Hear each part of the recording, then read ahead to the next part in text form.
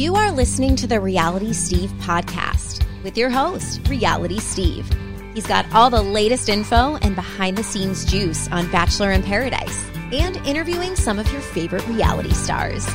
Now, here's Reality Steve.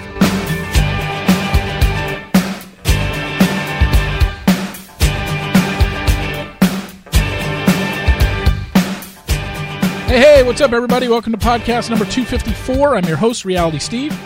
Thank you for tuning in. One of my favorite guys to have on this podcast, Stephen Fishbach from Survivor Tocantins and Survivor, what was it, Second Chance? I already forgot. You know, I record this open long after I usually record the interview. And the interview has it right, but now I forgot because we recorded this interview last Friday. So, yeah.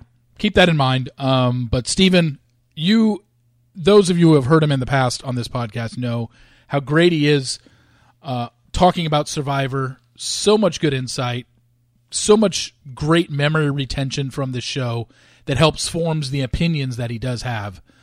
He's great, and you'll love him again on this podcast, which we'll get to momentarily. Briefly, want to talk about a couple things. If you've read my tweets this week, you're probably like, Steve, would you get it right? God damn it. I know. It was crazy. For the longest time, I was told Clayton's season starts filming on Tuesday. Oh, yeah, by the way, mini spoilers here, not major. You know that Clayton's the Bachelor, and you know it's starting filming, so that's really all I'm going to cover. But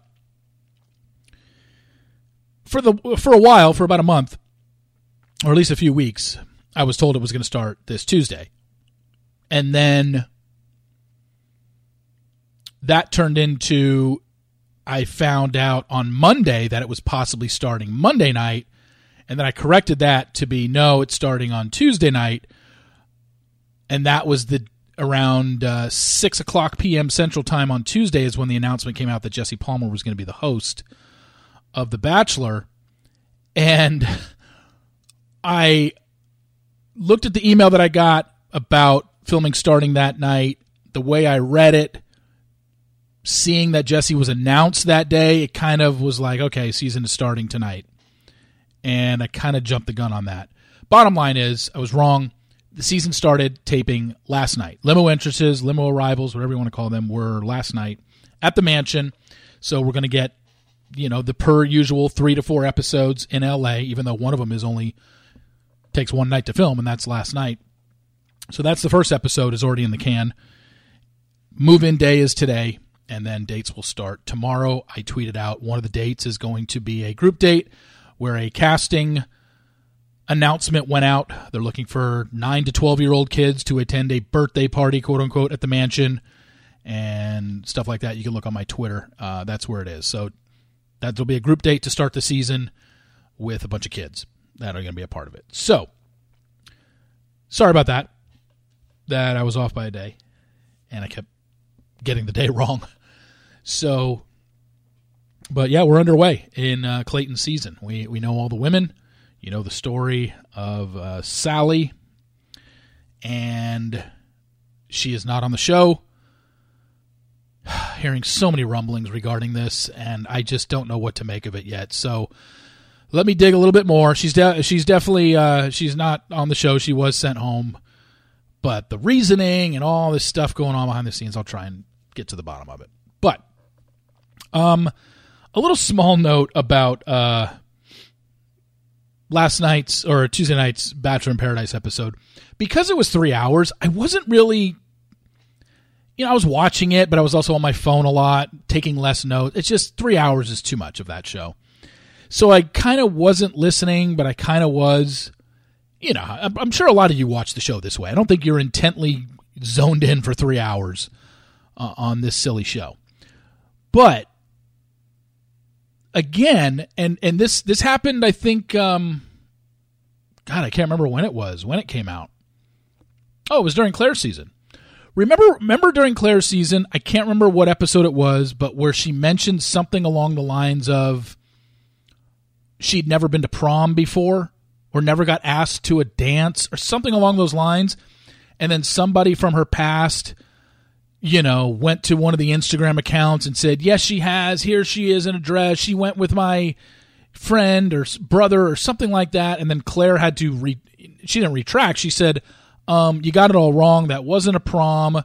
I didn't even go. It was something along those lines where Claire had to call that person out for calling her out for seemingly lying, which she didn't. And then that woman totally retracted her story, and Claire ended up being right. Look, this isn't a big deal, but I missed it last night, or Tuesday night. Apparently Abigail said the same thing, that she's never been, what was the thing that was sent to me? She's never been to prom.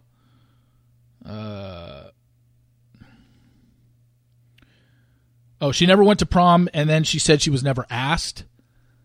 I guess she said that. If she didn't say that, then the rest of the story is a moot point. But if she did say that, yesterday I got sent pictures of Abigail at prom in high school. So, look, it's not a big thing. Abigail's not the worst person in the world to do this. I'm just curious as to why you would say something like that. Like, are you just trying to garner sympathy or what? And look, the pictures that I have of her at prom, maybe she's going off on a technicality here. Maybe that was a formal, and like she can still technically stand behind the fact that, well, I said I was never invited to prom. That was a winter formal or a Sadie Hawkins dance or whatever. Maybe there's a technicality there. All I know is there's a clear picture that I have of her at a very formal dance.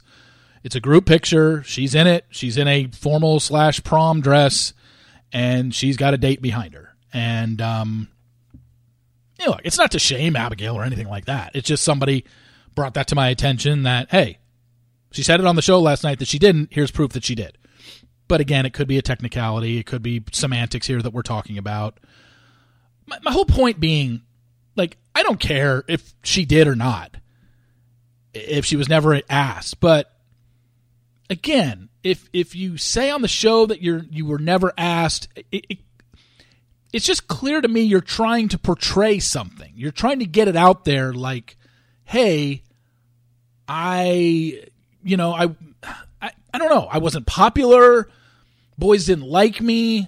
I didn't feel included in high school, which clearly that happens to a lot of people in high school. I get it. But if there's photo evidence out there that you did, I don't see why would you lie about something kind of insignificant, you know? It just didn't make. Who cares if you didn't get asked to prom, but you actually went? Like, why would you say something about that? Again, Abigail's not a horrible person because she said that. It's just I just kind of chuckle at it. And when I got sent the pictures, I'm like, oh, apparently I wasn't paying enough attention last night because I didn't even know she said this. So, and again, if she never said that on the show last night, then that story is a moot point. But I guess she did. And I have pictures of her in a group photo at a seemingly a prom sort of formal where she's there with a date. So anyway, just thought I'd pass that along. No hate to Abigail. I just question what's the point on something so small like that when you had to have known pictures were taken of you in a dress with your date at a seemingly formal / prom type of dance. And again, it could be, hey, we went as a group and I was never asked on that date. I don't know. So it just seems like such a silly thing to not be open about. But again, maybe she's just going off semantics. Anyway, let's get started. I'm really loving Survivor already. I've seen episode 2 just aired last night. Loved it. I really enjoy it. I really enjoy the additions that they've made to this season. We do talk about the whole come on in guys from the first episode. Steven's got some thoughts on it. I've got some thoughts on it. There's a lot that Survivor has added to their show now that pretty much for the most part I really like. And we're going to talk about all of that, talk about the franchise itself, being off the air for almost 2 years, all that stuff. Steven Fishbach's great. If you heard him in the past, you know how much I love having him on this podcast, and he will always be welcome on this podcast. So let's get going. Podcast number 254.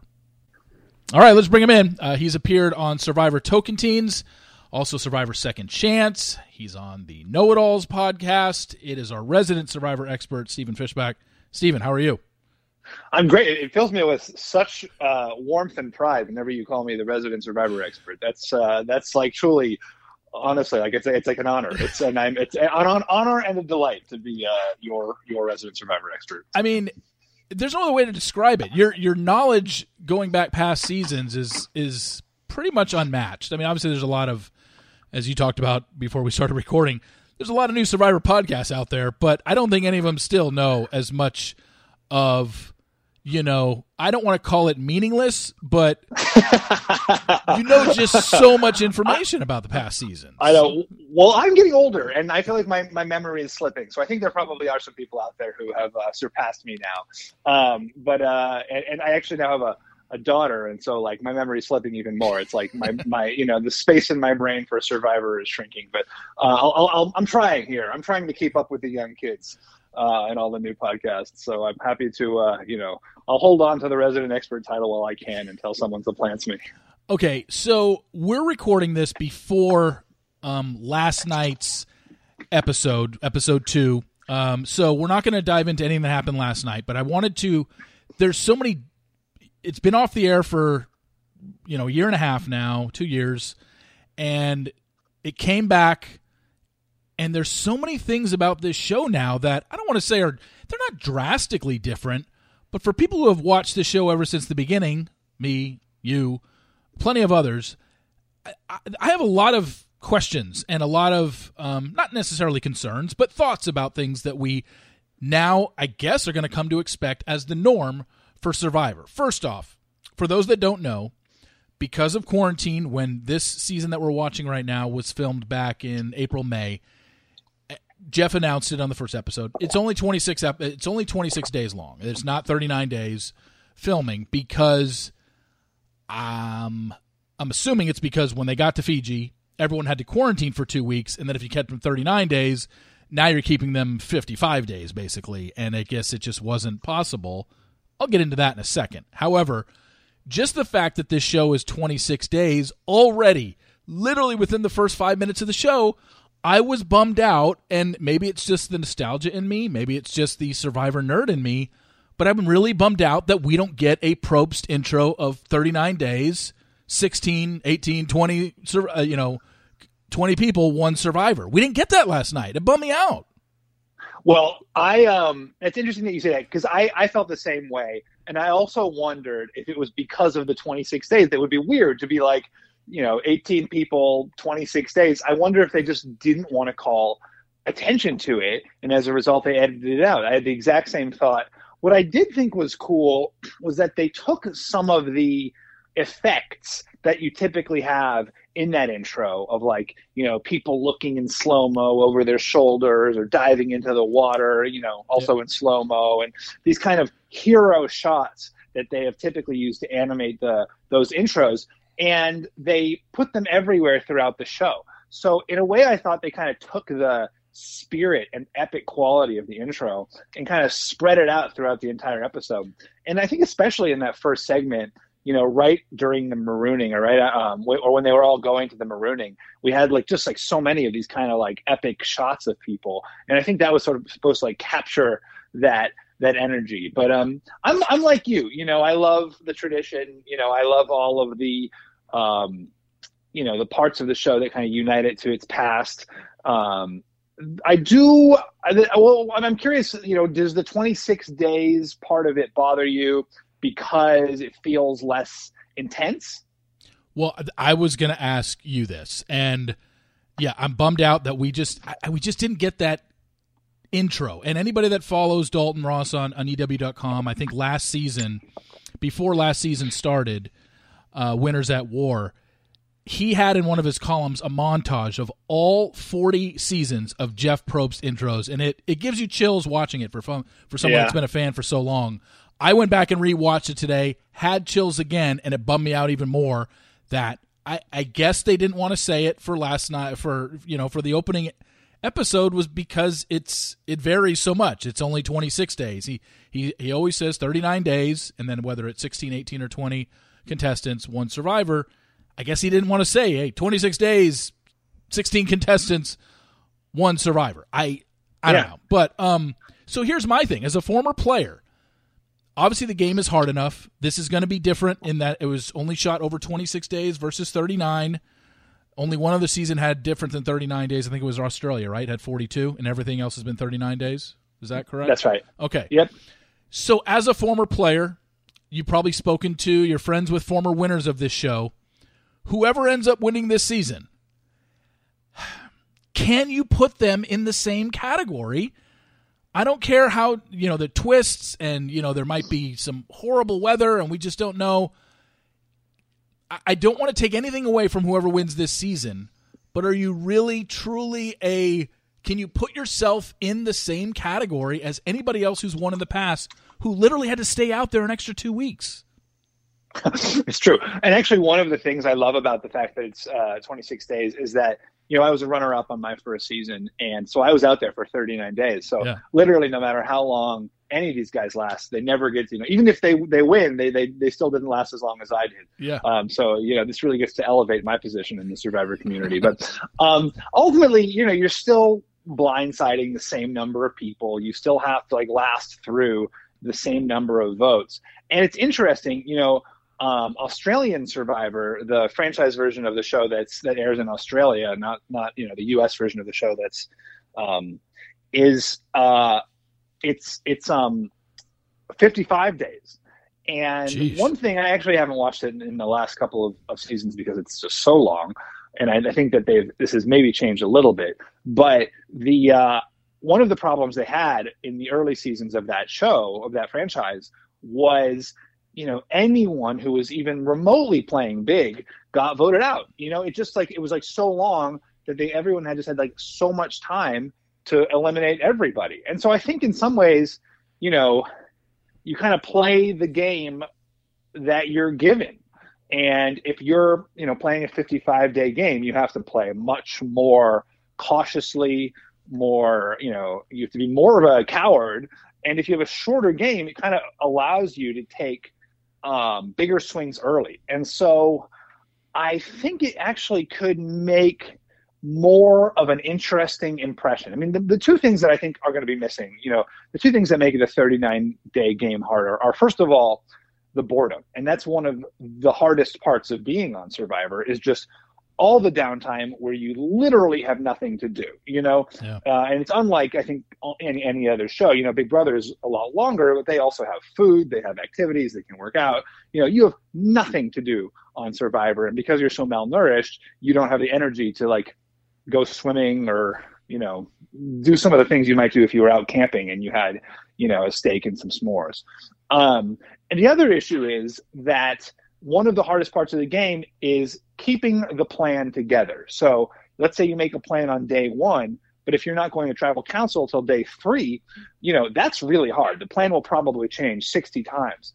I actually think that's become kind of a bad quality of this show where people were just getting bored and switching things up just to switch them up because they were restless. And it kind of created this randomness to events that I don't think really serves strategy that well. So in some ways, I think that 26 days may actually, it might be slightly easier because it's, your body is not going to deteriorate as much. There's that extra 2 weeks that you mentioned. Yeah. And because you don't have to constantly have your finger on the pulse of what everyone is doing at all times, but it might enable people to actually kind of put together a strategy and enact it to a certain degree.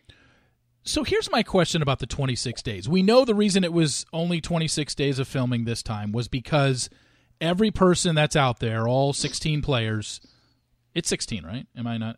16. It's 18. 18, sorry. The 18 players that are out there. Well, now it's 16, but yeah, 2 people voted out. Had to quarantine for 2 weeks. So that basically means they were gone for 40 days.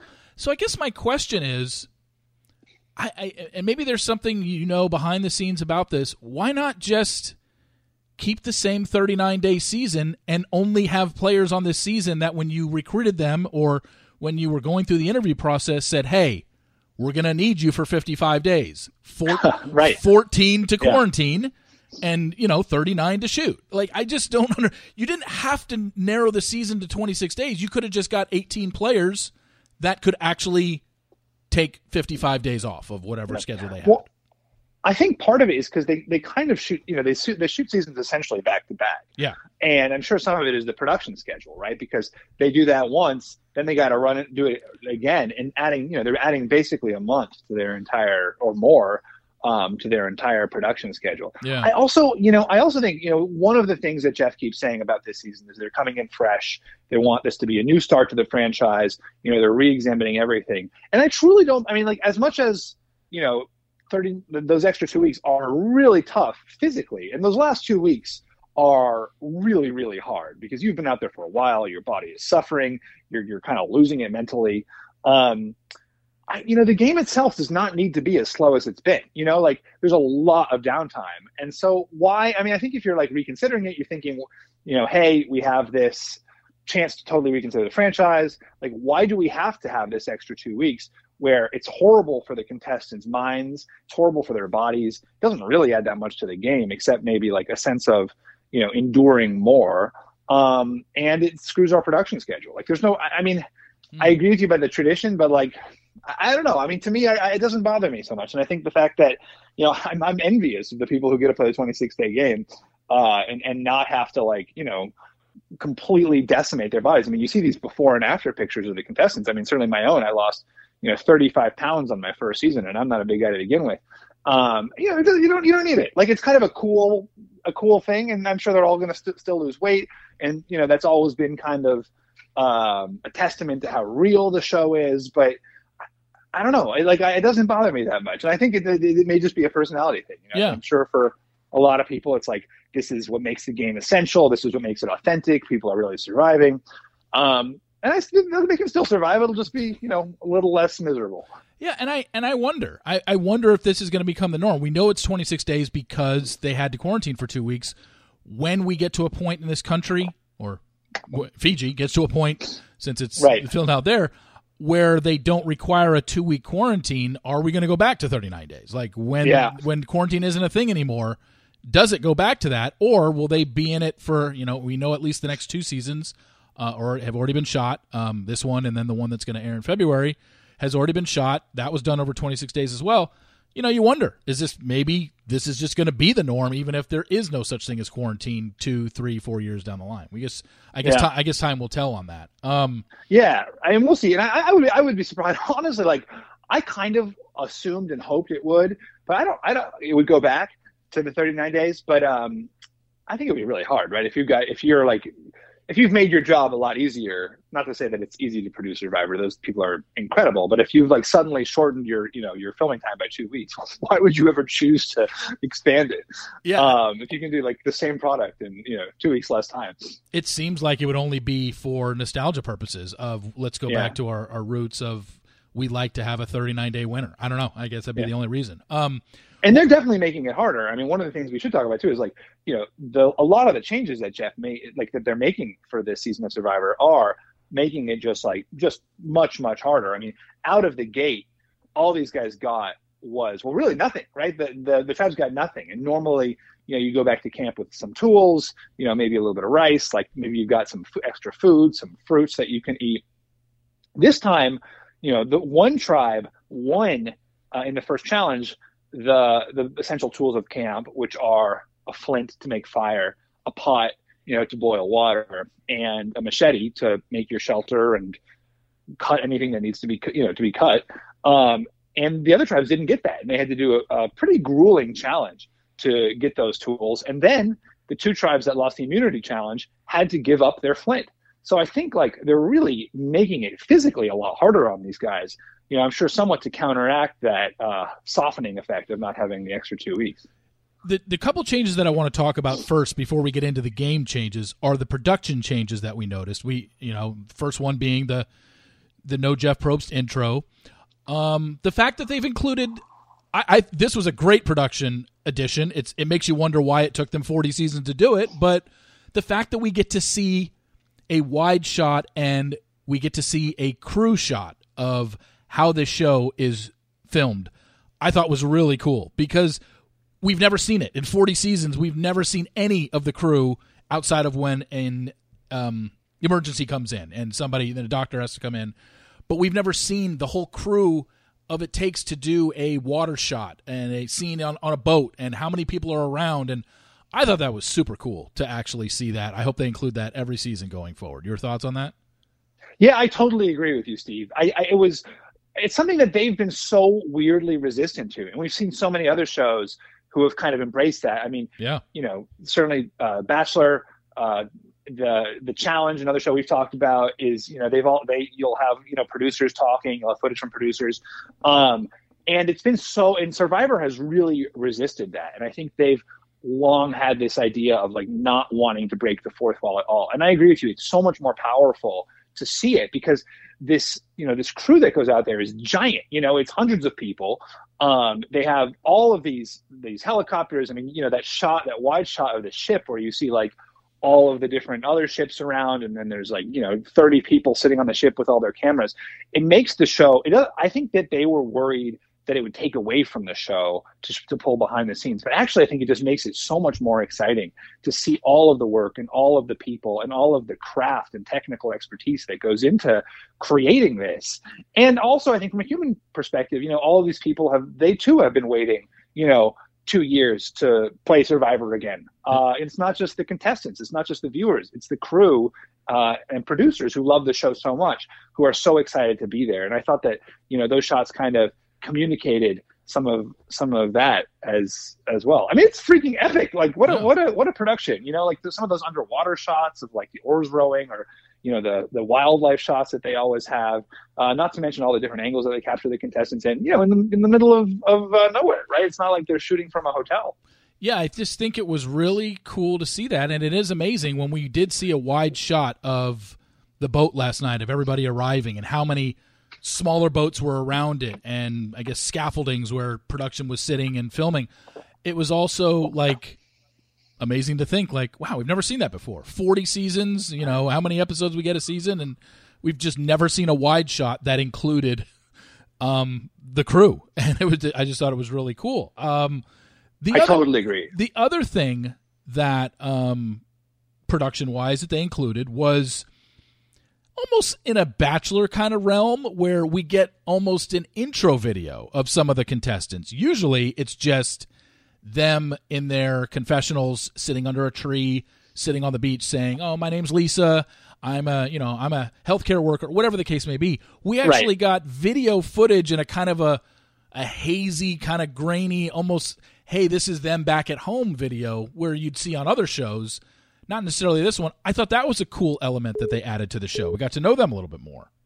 Yeah, I totally agree. I mean, and you're right, a lot of other shows do that. I mean, actually, the Australian version of the franchise that I mentioned, they do that. They'll have some of that at-home footage. A lot of other wilderness shows will do that, like Alone. I mean, I'm sure there's tons. Like you said, The Bachelor, I'm sure like there's tons of shows that do that. I really like it. I think you get so much more. You get to see these people in their element. I think you're immediately more connected because so much of what Survivor is about is this adventure. And it's these 16, 18 people who are stepping outside their lives and going into the jungle, and they're on a huge adventure. And what are the changes that, how are they going to push themselves? What are they going to do for $1 million? How are they going to change as people? And I think being grounded in, their life at home, seeing their family members, seeing their workplaces, just inherently kind of sets up that dichotomy a little bit of like, here's who they were and here's who they want to become. Here's even like who they're playing for, right? Here's who the people back at home that are meaningful to them that animate this. Yeah. Now, I'm curious what you think about this because I know you follow Dalton as well, and so you mentioned Dalton Ross earlier. Yeah. He kind of felt they leaned into this a little bit too much. That everyone had a thought. How many? It was last night was the first, or for us last night. I guess this is coming out in a week. Yeah. But, the first episode was 2 hours. It was the first time we've ever met these contestants. Probably, 10 of them or 14 of them had packages where we learned all of their sob stories. And he was saying it's too much kind of like emotional. I don't remember his exact words. He put it very well. But like he felt like it was, instead of like letting us meet the characters, letting us build, letting us care about them, we were just immediately being kind of like thrust into their sob stories without any context. What did you think about that? I didn't have see, I guess maybe I come from since we've never seen this on Survivor before, and we come from shows that do include stuff like that where you get videos of people back home. I was fine with it. And I think over 2 hours, even though we did have a double elimination, I guess I was fine with it. I didn't think it killed too much time. I felt it this show is more so, there's strategy involved and gameplay involved, but I think having played it a couple times, this really comes down to your social game and how you connect with people, and it's a giant social experiment. So it is nice to know a little bit more about these people versus actually seeing video of it versus just kind of what they say, because all we can do is take them for their word for it. But, who was the one last night? Tiffany, who, had a double mastectomy, and we saw her back home with her family, and the video of her finding out that she got accepted on the show. That's just stuff that I think the human interest part of this show has always been huge, and I think this just adds to it. Right. I totally agree. You immediately connect more to these people when you have that sort of, that video. You're never going to, no confessional is going to be able to capture that moment of joy. Exactly. Here's one thing that I definitely want to talk to you about. Obviously, it's a major point from last night, and I don't know why it was a major point. And maybe this is something that you would know more about because you're more dialed into the Survivor sub-world, and, you talk to a lot of people. And this phrase of Jeff Probst when the teams come in saying, "Come on in, guys," I've never thought twice about it in 40 seasons that this was somehow offending a group of people. And maybe that's just my ignorance. Has this been something that's been brewing behind the scenes, and that's why they decided to do it? Why was this? And look, it's not like I'm against it. It's just it's one word being taken out. Great. Right. But it's a word we've heard for 40 seasons of him saying, "Come on in, guys," and all of a sudden he's just like, you know what? I don't want to say it anymore. And it's just like, wait, where did this come from? Has this been something brewing online? Or I don't know. What happened? The broad context is that, I do think that there's been a huge push for diversity on the show. And, you probably know that CBS mandated that all of their shows now have to have 50 BIPOC people, 50% BIPOC cast members. Yes. And so that, is going to, I think Survivor generally, I think people are kind of looking at it, and, maybe the producers now too are looking at it and saying, what are our blind spots? Where are the ways that we are being, maybe reinforcing bigoted ideas, or ways that we can update to be more in line with the way contemporary people are thinking and speaking and interacting with each other. The phrase "come on in, guys" personally does not bother me, but obviously it sounds like it bothers some people, and I'm not offended by it, but I'm also not particularly bothered by the change. And so if it's going to make some people happy, it did sound, I agree with you that it sounded like the show itself and Jeff wanted to make the change. They wanted to show they were doing something, and then they kind of put it on the contestants hey, anybody here have a problem with it? And initially nobody says anything. No one says anything. Evie speaks up and says that they are totally fine with it, that they don't mind the word "guys" and it's fine. But to be fair to those 18 people, this is the first 5 minutes. They're on TV. They know that they have 6 million people watching them. They've got, as we talked about, 50 crew members with cameras in their faces. It's not exactly the easiest chance to truly do a deep dive into your personal feelings about the word "guys." So later on, then one of the other contestants for cards spoke up and said, "I do have a problem with it. I do think we can change."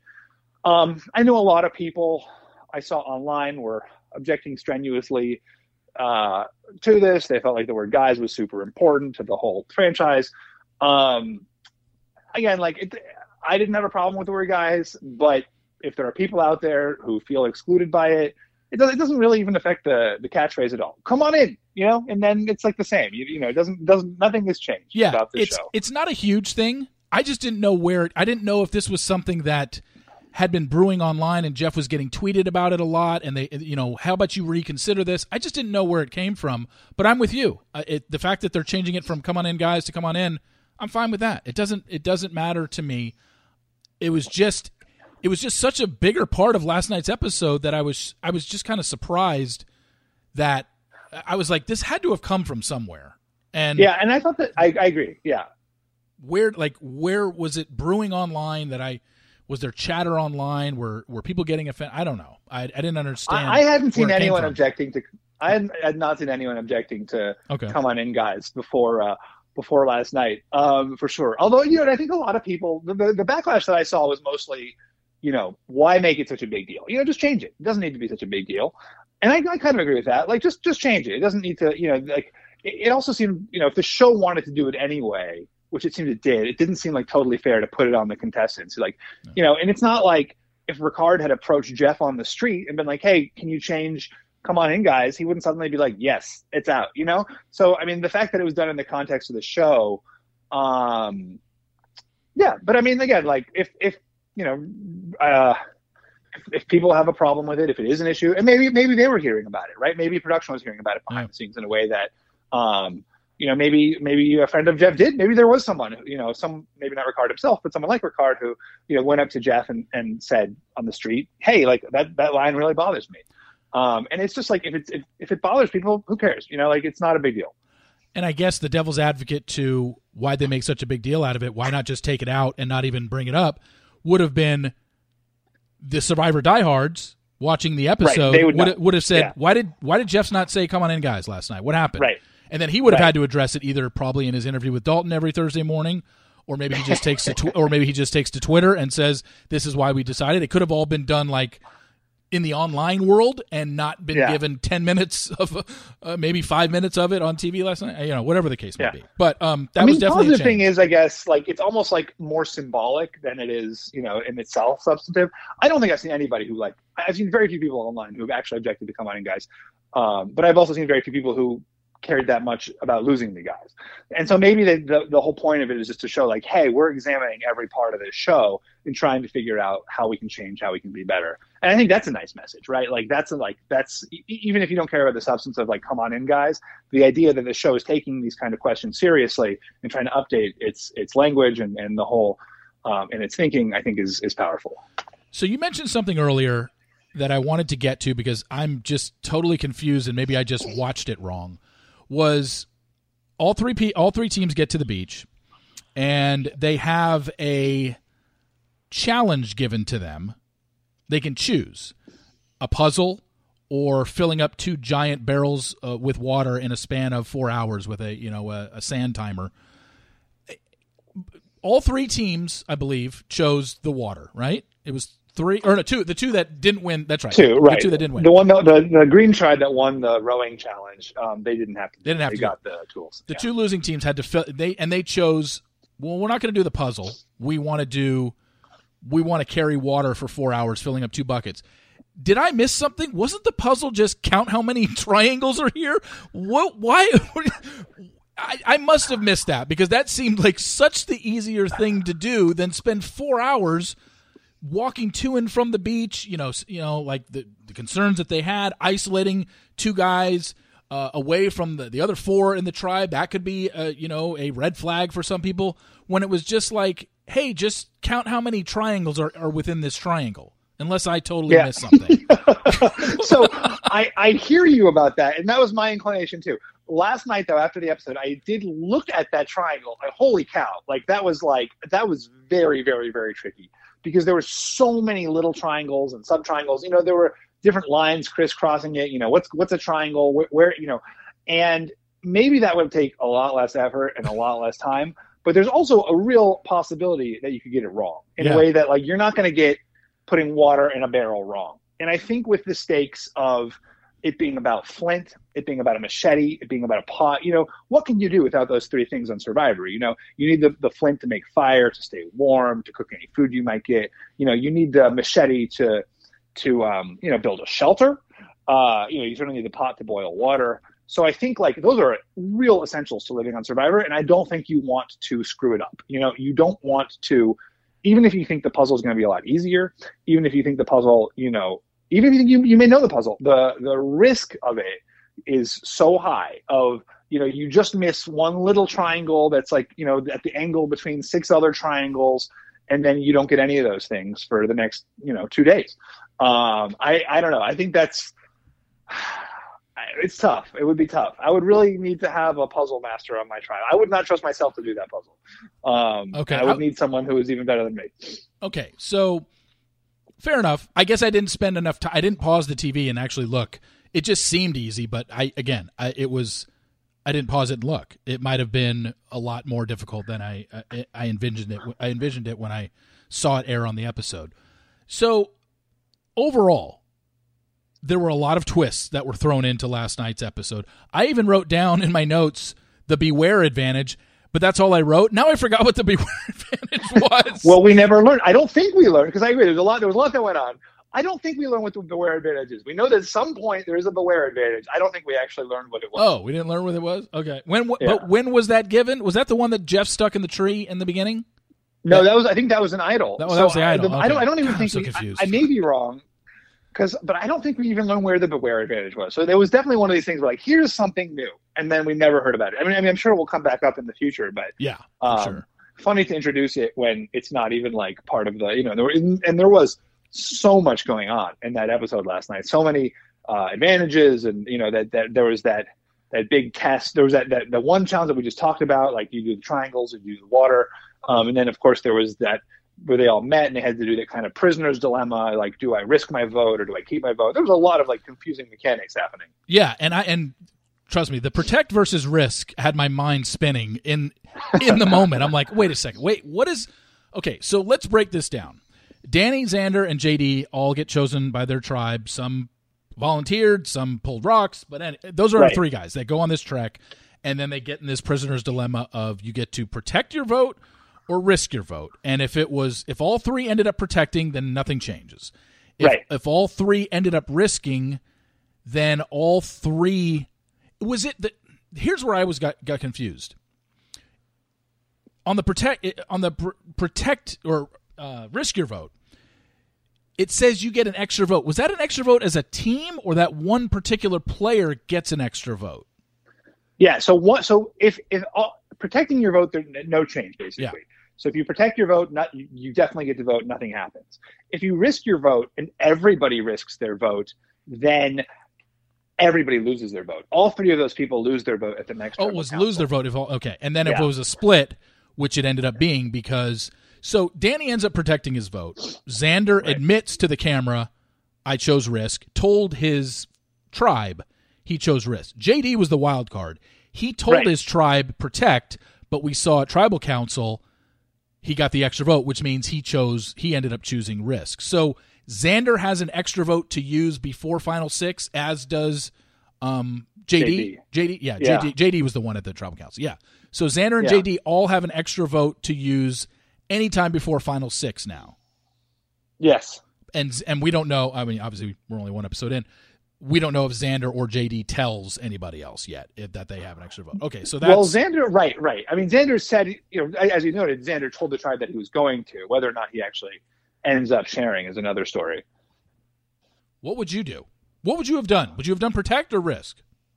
I would do risk. I mean, so I want to talk through this with you, Steve, because I was thinking risk, and then someone on Twitter who I respect a lot was kind of disagreeing with me about this. So the reason that I think you do risk is that, first of all, in the first tribal council of the season, it almost never comes down to one vote. It's never going to be a 3-3 split and you're going to lose because you lost your vote. It's almost always 5-1, 4-2. And so I don't think your vote in that situation matters that much. On the other hand, the chance of getting an extra vote that you can use at any time later on could be really powerful. So, and the fact that you can use it up until the final six, I think could be really powerful. So there's a lot of, I think the risk is low and the potential reward is high. The other thing that actually Dalton Ross was tweeting was that if you risk your vote and the other two risk their vote and you all lose your vote, well, it's true that you lost your vote, but you've also prevented the other two from getting an extra vote that could be used against you later, because they're both on other tribes. And while they, maybe they now feel friendly in the moment, who knows what's going to happen down the line. So the possibility of, preventing the others from getting that extra vote is also good. So here's the counter argument. This came from Shannon Gus, who podcasts, again, about the Australian version of the show. She was saying that your vote is so important in this first tribal council. Like, yes, it's probably going to be a 5-1 vote, but what if it's a 2-2-2 vote, right? What if you think someone has an idol and you want to split the votes, and suddenly you can't because you risked yours. And just like the possible risk of that, she thought outweighed the advantage of the extra vote. Because historically, actually, if you look at how often the extra vote has been played, it's never really made that much of a difference. It's never really mattered that much, that extra vote, because it's such a situational advantage. It's really hard to know when you should play that extra vote. I myself went out on an episode where I played a vote steal, which was similar to the extra vote, where I got to steal someone else's vote and then cast it. So there's a lot of risk to it, not often that much reward. So I still think I would go for it. I think for Survivor, I kind of want to be one of those players who is trying to drive the game forward and not waiting for the game to come to me. But what's your take? What would you do? I would have risked, and I would have lied to my tribe. I would have told them I protected. Yeah. That's what I would have done. When I was thinking think about telling that. the truth is really too risky, because if you've got an advantage that nobody else has, you can say it's the tribes, but nobody really has to trust you about that. Well, yeah, and then the other thing is we know there's going to be a tribe swap at some point, and right? Then, exactly. Then there's that whole aspect. Now Xander has told 5 other people, well, now 4. Wait, his was his tribe the one of the 2 that lost one last night? Xander, yeah, yes, yeah. Yes. So now he's got 4 other people that know that he's got an advantage, and I just think that's why. Like I'm fine to going for risk, but I'm not telling people I did the risk. Yeah, I totally agree. Tell people, right. No, I protected, so we're good. Nothing happens to me. And if it gets out, one person tells one other person who tells another person, suddenly you become a target, because even if the extra vote is not that valuable, people look for anything to target other people. So just to say like, hey, that guy has an extra vote, that's a reason to vote someone out. Yeah. That's why I would have risked it, would have told the tribe exactly what happened, but told them I protected and nothing has changed. And then I would never tell anybody. And then at some point I would use my extra vote at some tribal council down the line. But we'll see. We'll see if it comes back to backfire on Xander and JD. The other twist, which was interesting, which I didn't even, again, I must not pay attention during the show. I don't know what I'm doing. But I swear, when I read Dalton's recap the next day, I realize, wow, I wasn't paying attention.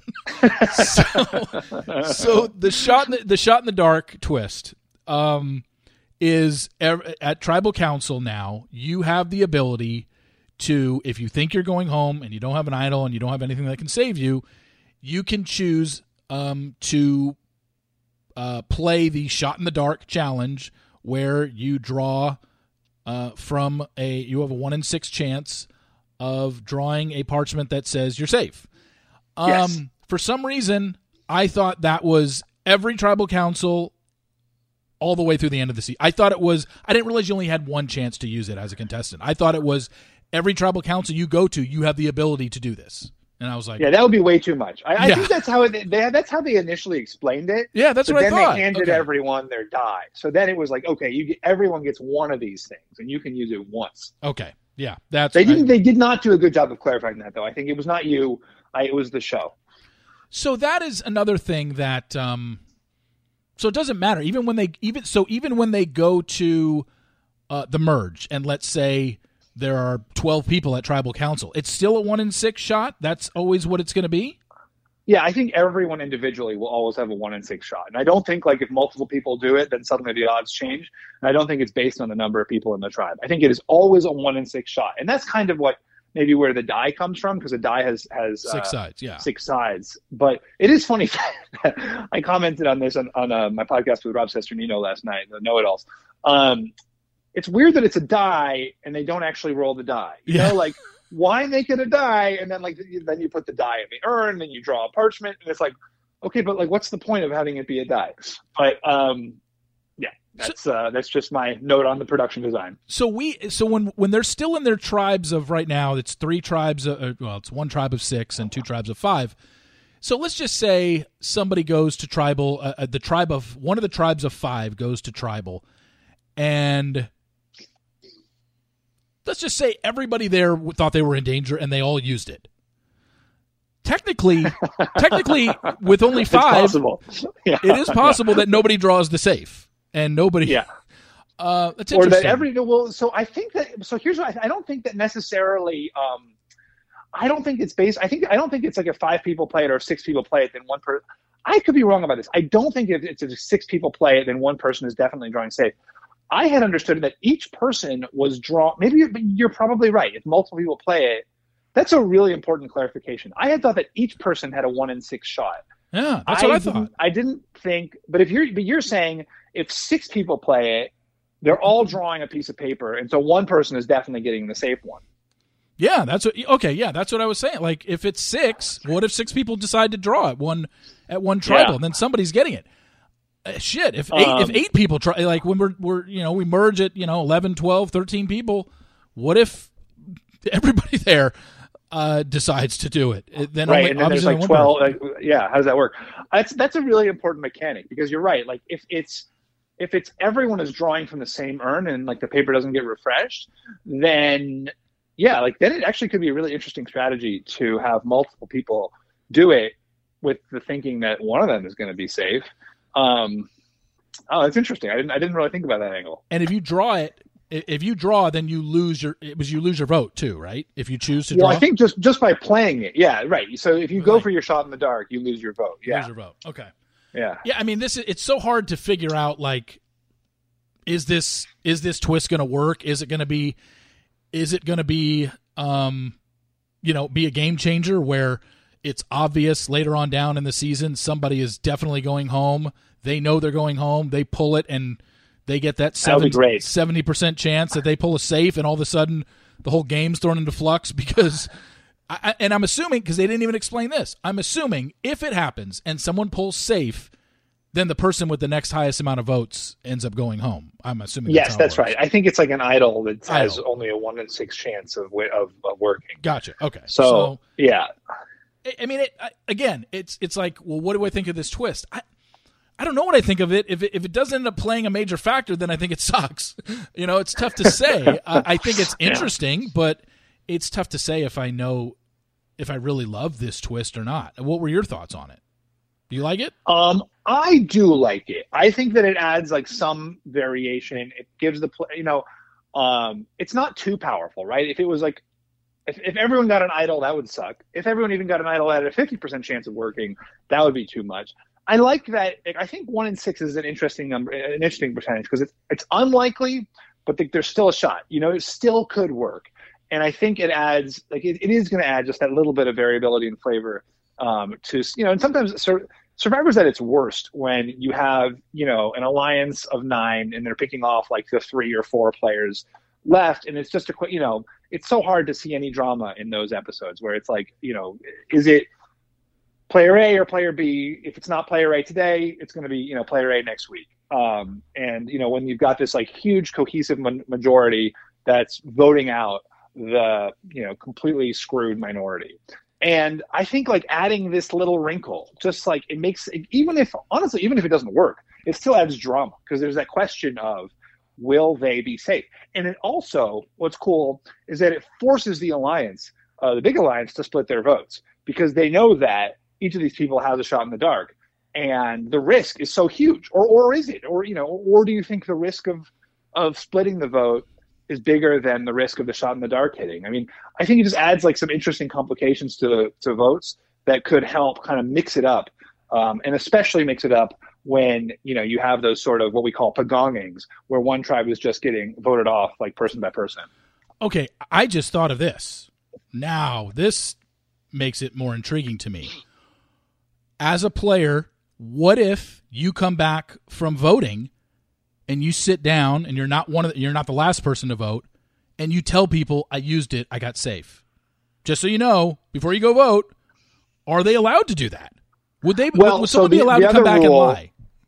Well, the rule is that they won't know. So you don't know if it worked until the votes are read. So not even the person playing it knows. I thought they pull it and they know right there, because you're pulling something that says safe. I don't think so. I mean, it does look like they're pulling a piece of parchment, which is weird. So I don't know how they're going to do that. But my impression was that nobody knows if the person is safe until the votes are read. I think they just like take the parchment and put it in the thing. I mean, I honestly, Steve, like the fact that we don't know the rules of it, like makes it so like, like this isn't on us. Like, they need to be clear about this, because there's so many, permutations for how this could work. And it so depends on how how it actually is designed. But my understanding was that nobody knows until the votes are read. Okay, so I'm just trying to think out loud here. Let's just say it's how you said. You pull a parchment and you stick it in the box. Yeah. It just says safe. How would Jeff know who pulled safe? I mean, there's someone in the booth filming you. But I guess that's my thing. It's like I would think that the person who decides I'm going to drop my die and I'm going to pull would find out right there. They would know. Like they would leave that voting booth knowing, oh, wow, I just took a chance and I'm safe, as opposed to I just took a chance, now I got to go sit down and find out in a few minutes. I don't know. It's confusing. I mean, the only problem with that, I think your way makes sense because it gives people more opportunity to lie. But the only problem is, like, let's say you have the shot in the dark and you have an idol, and you don't know whether to play the shot in the dark. I mean, you don't know who to play the idol for. Like that it's like, there's 8 people in the majority tribe and there's 2 people in the minority, and you're like, we have one idol to split between us. Who do we give it to? It kind of would suck if, like, you both play a shot in the dark, one of you gets safe, and then you know exactly who to give the idol to. Like, it's almost unfair. And suddenly it's like the shot in the dark goes from being, this really lucky random chance to kind of like having almost too much power. So I don't know. I mean, it's interesting. We should probably figure out how the thing actually works before we decide the best way to play it. And now that I'm thinking about it, are you allowed to talk after you go back and sit down after you voted? Do they allow? Yeah, you can say whatever you want. Okay, that's right. I mean, like, it's funny. Like, I actually got screwed by that because I hate it when contestants like relate everything to their seasons, but I'm going to do it anyway. So like my second season in Cambodia, I went to vote, and apparently, like, as I went up to vote, like, Keith, one of the other guys on my season, like, pointed to like my seat, and like everyone was like, yeah, vote him. And like, I didn't know that was happening, and I actually could have saved myself if I knew. But my ally, Jeremy Collins, did know it was happening. So if he had just shouted over at me, like, hey, Fishbach, it's you, like, save yourself, I could have saved myself.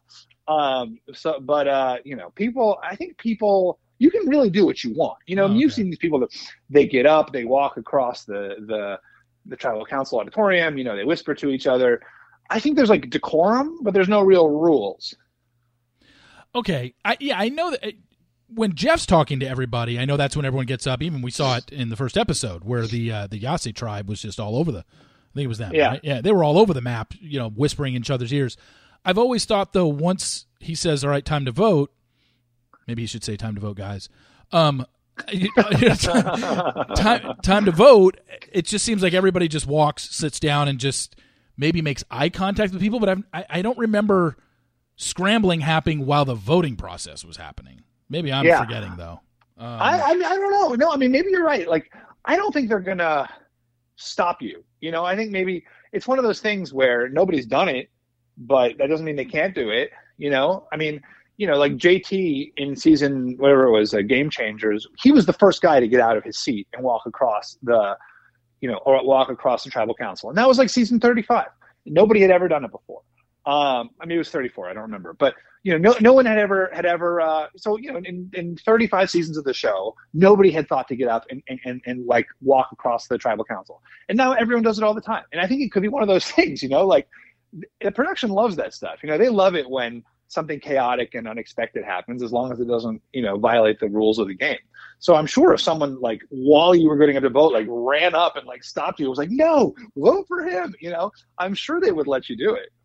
Yeah, I mean, as you said, production loves chaos. So it just seems like I'm just thinking off the top of my head. Like I said, my memory retention from the show disappears once the season ends, and but just from just thinking right now, it always seems like chaos happens during the tribal talk versus when the voting starts. Just seems like everybody. Right. Oh yeah. No, and that is always how it's been. And I'm just saying, like, maybe I don't think there's anything necessary about that. I think there's probably a point where it's like, let's just get this done. We're done chattering here. Maybe at a certain point they would be like, okay, like, enough. Like, we just need to, like, move on here. We got limited tape. And I'm really interested to see how this shot in the dark works. I'd love for it to be like the one particular episode we get an edit where it's just this person is obviously going home. Everyone else in the tribe is, safe in their assumption that, oh yeah, we're all voting for them. It's a done deal. And then this person pulls pulls their dice at voting and ends up pulling safe, and then we see which would clearly be a blindside at that point. That'd be really interesting to see. I hope it happens, because if it doesn't, like you said, it still is intriguing. The thought that somebody might pull a safe that everyone thinks is going home based on the edit that we're being shown. But yes. if it actually is executed, I think it'd be great TV is what it would end up being. And that's what they hope for every season, is just great television and great dramatic moments. Blindsides are always a huge thing. They even, throw up hashtag blindside on the season sometimes to get people talking. Hell, last night, Jeff Probst says, hey, you can tweet at me, at Jeff Probst. Like, were you – it sounds like you were a fan of the breaking of the fourth wall of that whole first episode. I was. I thought it was cool. To be fair, Jeff says you can tweet at me, but I probably won't read it. Yeah, he says that. So yeah. But I did think that was fun. I really liked it. I mean, I think that it's like showing the production. It's like kind of just like be acknowledging a little more, like, hey, this is a show. Like, you're playing along at home. We're going to tell you things that the contestants don't know. Sometimes the contestants will do things, and we're not going to show you them in real time. I think it's just having a little bit more fun with it as a TV show. And it's kind of like leaving, I think maybe because, Survivor obviously wasn't the first reality show, but it was sort of like the first big prestige reality show, and I think maybe they kind of always had this idea of like, we are documenting this game that's happening. And, I think like slowly over the last couple of years, they've sort of been moving more towards thinking of it as or kind of opening it up as a TV show. And I think this is really a great next step in that trajectory, where now, like you say, they're like talking directly to us. They're showing us the crew. I think it's all kind of part and parcel of the same thing. And I thought it was fun. Like we are the viewers. I mean, that's sort of what The Bachelor does, right? Like it's much more directed to the audience. Well, the other thing about that is this game within a game that they say is for young Survivor players out there. Did you go on that site? And I saw during the immunity challenge, they paused the TV for maybe 1 or 2 seconds to show a clue that was on the side. Did anybody that or did you go on that site to dissect that puzzle, or what is this all about? I didn't. I mean, I think they're just like little kids' puzzles, like they're little like Rebuses for kids. I don't think there's any like real big mystery payoff. It's not like Westworld where it's like we're gonna like see what the nature of knowledge is once we solve the puzzle. I really think it's just like for fun for kids, but I didn't go on. I did the Rebus, but I did not actually input it anywhere. Okay, so I saw it. I was like, okay, I'm getting thrown so much information at me this episode and so many twists. I was like, I don't need to play along in this silly side game.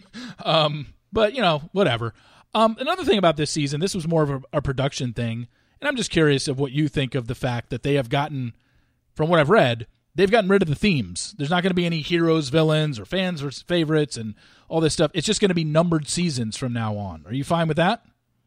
I love it, honestly. I think one of the worst parts of the recent seasons has been all the themes. Like, it just makes it so corny. It's like, what's cool about Survivor is when it's like epic and like, just like people in the wilderness, like voting, backstabbing, surviving, building, like making fire. Like, that's the part that's like exciting and fun. Like, who cares? Like David's versus Goliath's, which was a great season. The worst part of that was like everyone being, and then whenever they have the theme, like they have to spend like so many episodes like explaining it and justifying it, and like, why is Mike White, a little shrimpy guy, why is he on the Goliath? Well, because he's the Goliath in like spirit, and he's got a big, he's a successful writer and producer. I mean, it's just like it became so contorted to explain these different breakdowns when essentially like they're just trying to have the tribes balanced, right? They just want them to be like roughly equal in terms of like the dynamics on each tribe. Each tribe needs to kind of roughly have a bunch of strong people and roughly have like a bunch of smart people, and it's just like and there need to be some strategic people, there need to be some wilderness people, and like the idea that they're like falling neatly into these like groups of healers versus heroes versus hustlers was just so it made the whole show like silly. And I think like, so I'm kind of excited about just, it's 2 tribes of people or 3 tribes of people, 4 tribes of people, who knows? And they're all here fighting against each other. And there doesn't need to be like some common theme that unites each of those people. In fact, it's exciting when there's not a common theme. Like, that's what's so cool about Survivor, is it's people from all walks of life who are so different, who are forced together to live together. And like, they don't all need to be blue collar.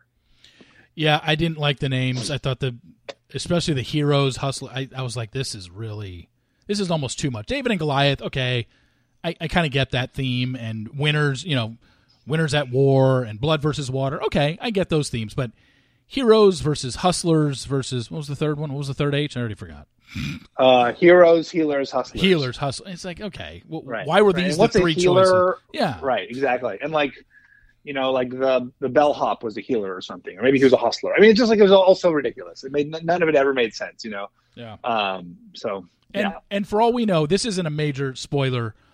For next season, it's again all new players, correct? There's no returners next season from what you know online? Okay. Yeah. Good. So we're going to get a whole new cast of... Well, Probst has said that they're not going to have... I mean, we'll see how long this lasts. He claims that they're not going to have any returning players from the first 40 seasons. Like, whole new era, really out with the old, totally flushing down the toilet, all of us, has been. I think that's kind of a mistake, because there's been some really fun players over the last couple seasons. You've got, for sure, like Christian Hubicki on the who is like this nerdy rocket scientist, like extremely suave robotic scientist. Rick Devens, who is this, just giant character. Angelina on David versus Goliath, who's also like this huge, great big character. I mean, how could you not bring those folks back? Without because they were so fun. The fandom loves them. It would be so fun to see them play again. But he claims it's a whole new franchise. And that they're not going to bring anyone back. So, I think it'll probably be. My guess is that there won't be any returning players till 45, and I would think maybe on 45 that they'll. Well, I was just going to say, if he's really sticking to that, I was going to say, well, you got to do at least 10 seasons before now you can start bringing back All-Star. If you only do 5, then it's going to be this season, next. You only got 41, right. 42, 43, and 44 to choose from. It's going to be like, okay, we won't be. These people aren't being brought back after years of being away. I think that's an appeal. Yeah. If you're really going to eliminate 40, and then your next returnee season is 45, that means you only got 41, 42, 43, 44 to choose from. That doesn't seem intriguing to me. It's almost like, if you're going to do that, and you're going to say nobody from the previous 40 seasons, I would think you'd got to get to at least season 50, where it's like, okay, now we've got 10 seasons to choose from people, not 4. But yeah, the first All-Star season they had was season 8. So was it 8? Okay. But I honestly, the thing about Jeff is that he makes very sweeping pronouncements, and then he does not feel like he has to stick to them. Okay. So he, they say that now, but we'll see what happens in a year or 2 years. He claimed he would never do an all-winner season. Obviously, that was not the case.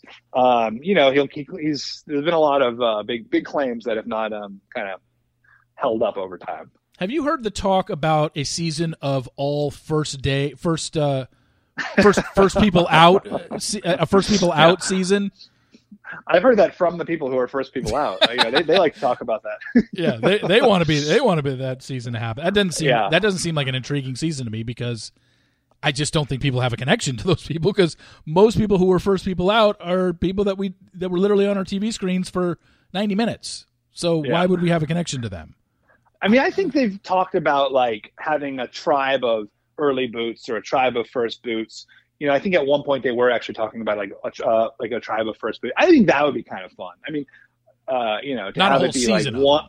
Yeah, exactly. Like you have like winners versus first boots versus like merge boots or something. So you would have like, and I actually think for Winners at War, that might have been one of the things they were thinking about before they did the all winner season.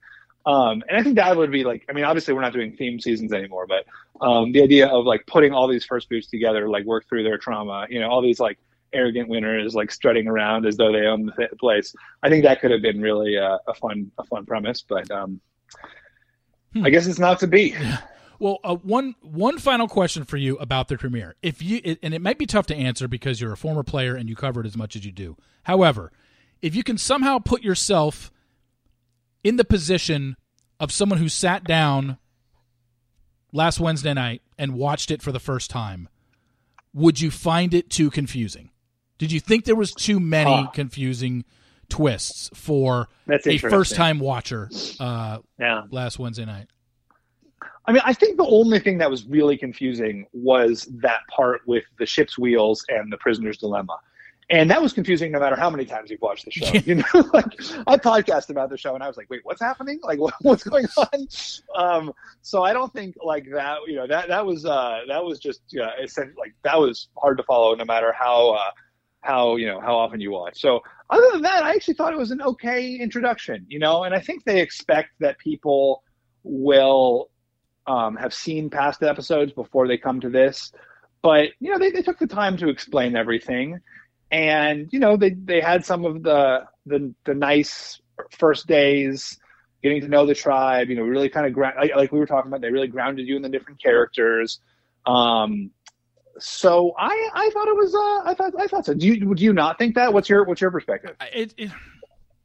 For someone who's watched it as many years, you know, has watched every episode, it's just, that's why I said it's probably tough to answer, because I almost have to ask somebody who's never watched the show before that watched last night for the first time. Hey, what'd you think? Like, were you impressed by this game show that's been around for 40 seasons that you've missed every episode of? What'd you think of it? I almost feel like I have to ask someone like that, because again, it's tough to put myself in that position. Watching it, having watched all the previous episodes, I did think there was a lot going on, but for a fan, I enjoyed it. Like it didn't overwhelm me, even though, like I said, even after watching it, it took me reading Dalton's column to realize that I didn't even understand some of the stuff that was happening. I didn't even understand some of the twists. You know, the shot in the dark twist I thought was every time there's a tribal council, anybody can do it, and you can do it multiple times during the season. So, yeah, I was confused on that. But no, I was fine with it, and I actually, like I said, I'm someone who really likes the behind-the-scenes stuff, the how and the why, how the sausage is made on certain things versus, I mean, as much as I like the final product and what I see on my television screen, I'm always interested in knowing the behind-the-scenes stuff. And I just really enjoyed the extra stuff of the crew, the videos of home, of the Tiffany video from home. Did not like the fact that we didn't get the nostalgic Jeff intro. So yeah, there were hits and misses, but nothing that's going to make me like, oh, I'm so frustrated with this show. Like nothing like that. I mean, it was small things here and there for me. Yeah. I mean, overall, I thought it was such a fun premiere. You know, it's been 2 years, and it really felt like everybody kind of just came out guns blazing. You know, Jeff was he just had so much energy. He clearly was having so much fun. Yeah. It felt like it felt like fun. It felt like Fun Survivor in a way that I felt I did not love some of the. I know people loved Winners at War. I didn't love like the fire tokens and like the economy part of it, and it just felt like every season, every one of the past seasons, they've just been like putting more kind of stuff into the show in a way to kind of mix it up in a way that felt like it was just getting overstuffed. You know, there was Edge of Extinction and the fire tokens and the Island of the Idols, and it was just getting too convoluted and kind of away from its premise. And the fact that they've sort of done away with a lot of that garbage, I'm really excited about.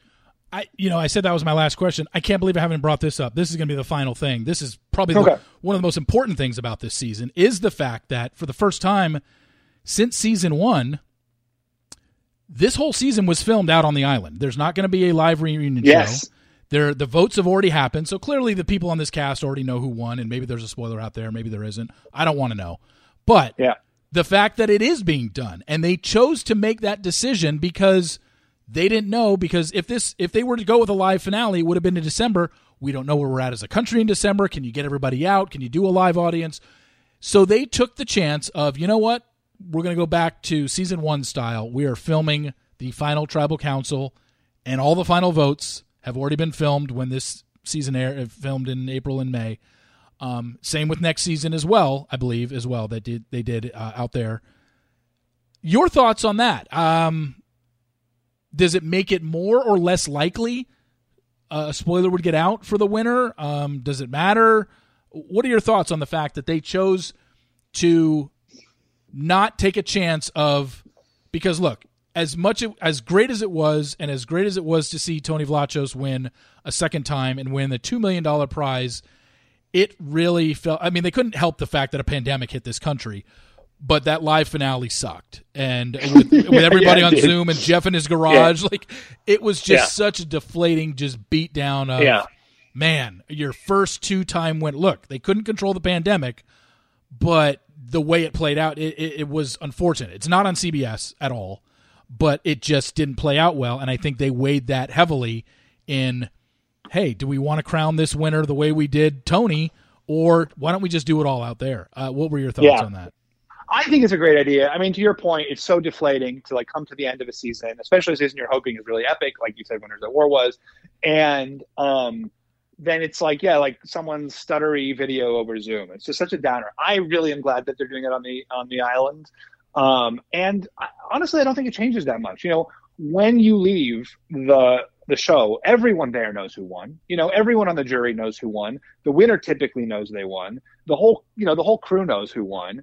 So it's not like this is going to change anything. You know, nobody's going to have more information than they did. I mean, just because it's official doesn't mean like, you know, you still know. And you typically they're not exactly, you know, close hold about it either. I avoid spoilers too, because I like to watch it and I like not to know. But if you call any of these guys, you know, call anyone who's on the jury, they'll tell you, you know, they're happy to talk about it. How soon after you left? How soon after you left Tocantins did you know you had lost 10-0, or was it 9-1? I mean, 7-0. Or 7-0. Well, I knew before I even went into the final tribal council that I was going to lose. I didn't know it was going to be 7-0.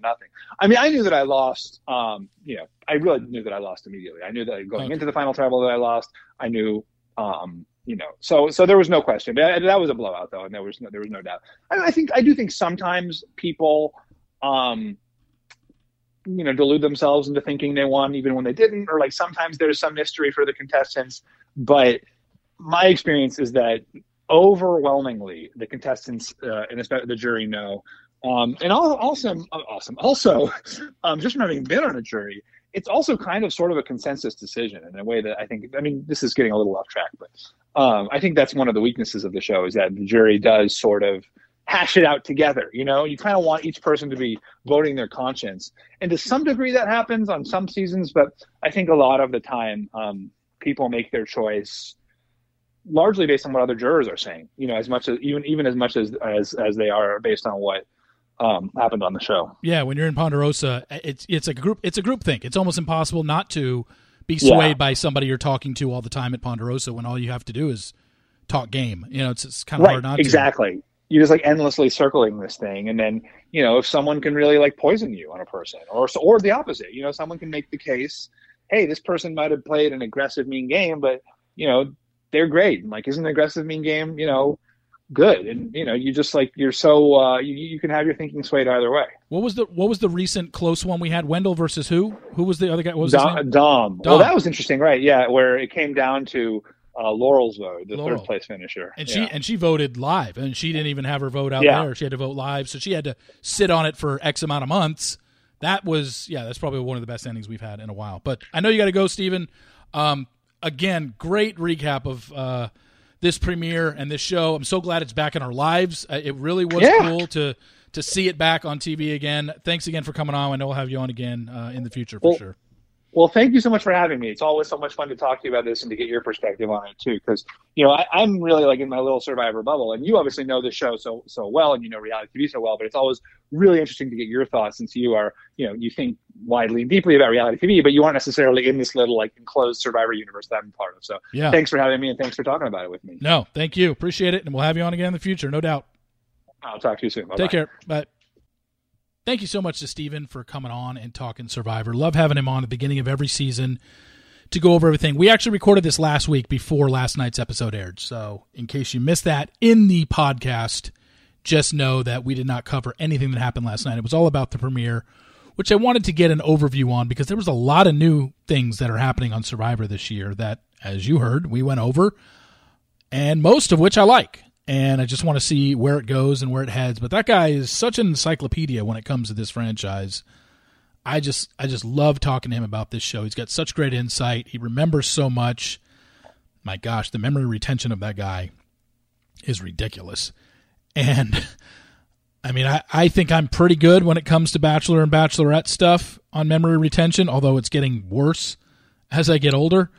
But he just knows everything. And I'm really enjoying so far this season. And even though we're only one episode in, by the time you hear this, we'll be 2. But this podcast only covers 1. I really, really liked what I saw. The questionable thing was the whole come on in, guys. I just didn't understand where it came from. I have no issue with it. If he wants to take it out, he wants to take it out. It was just the way that it was presented, and it seemed like Jeff wanted to take it out himself.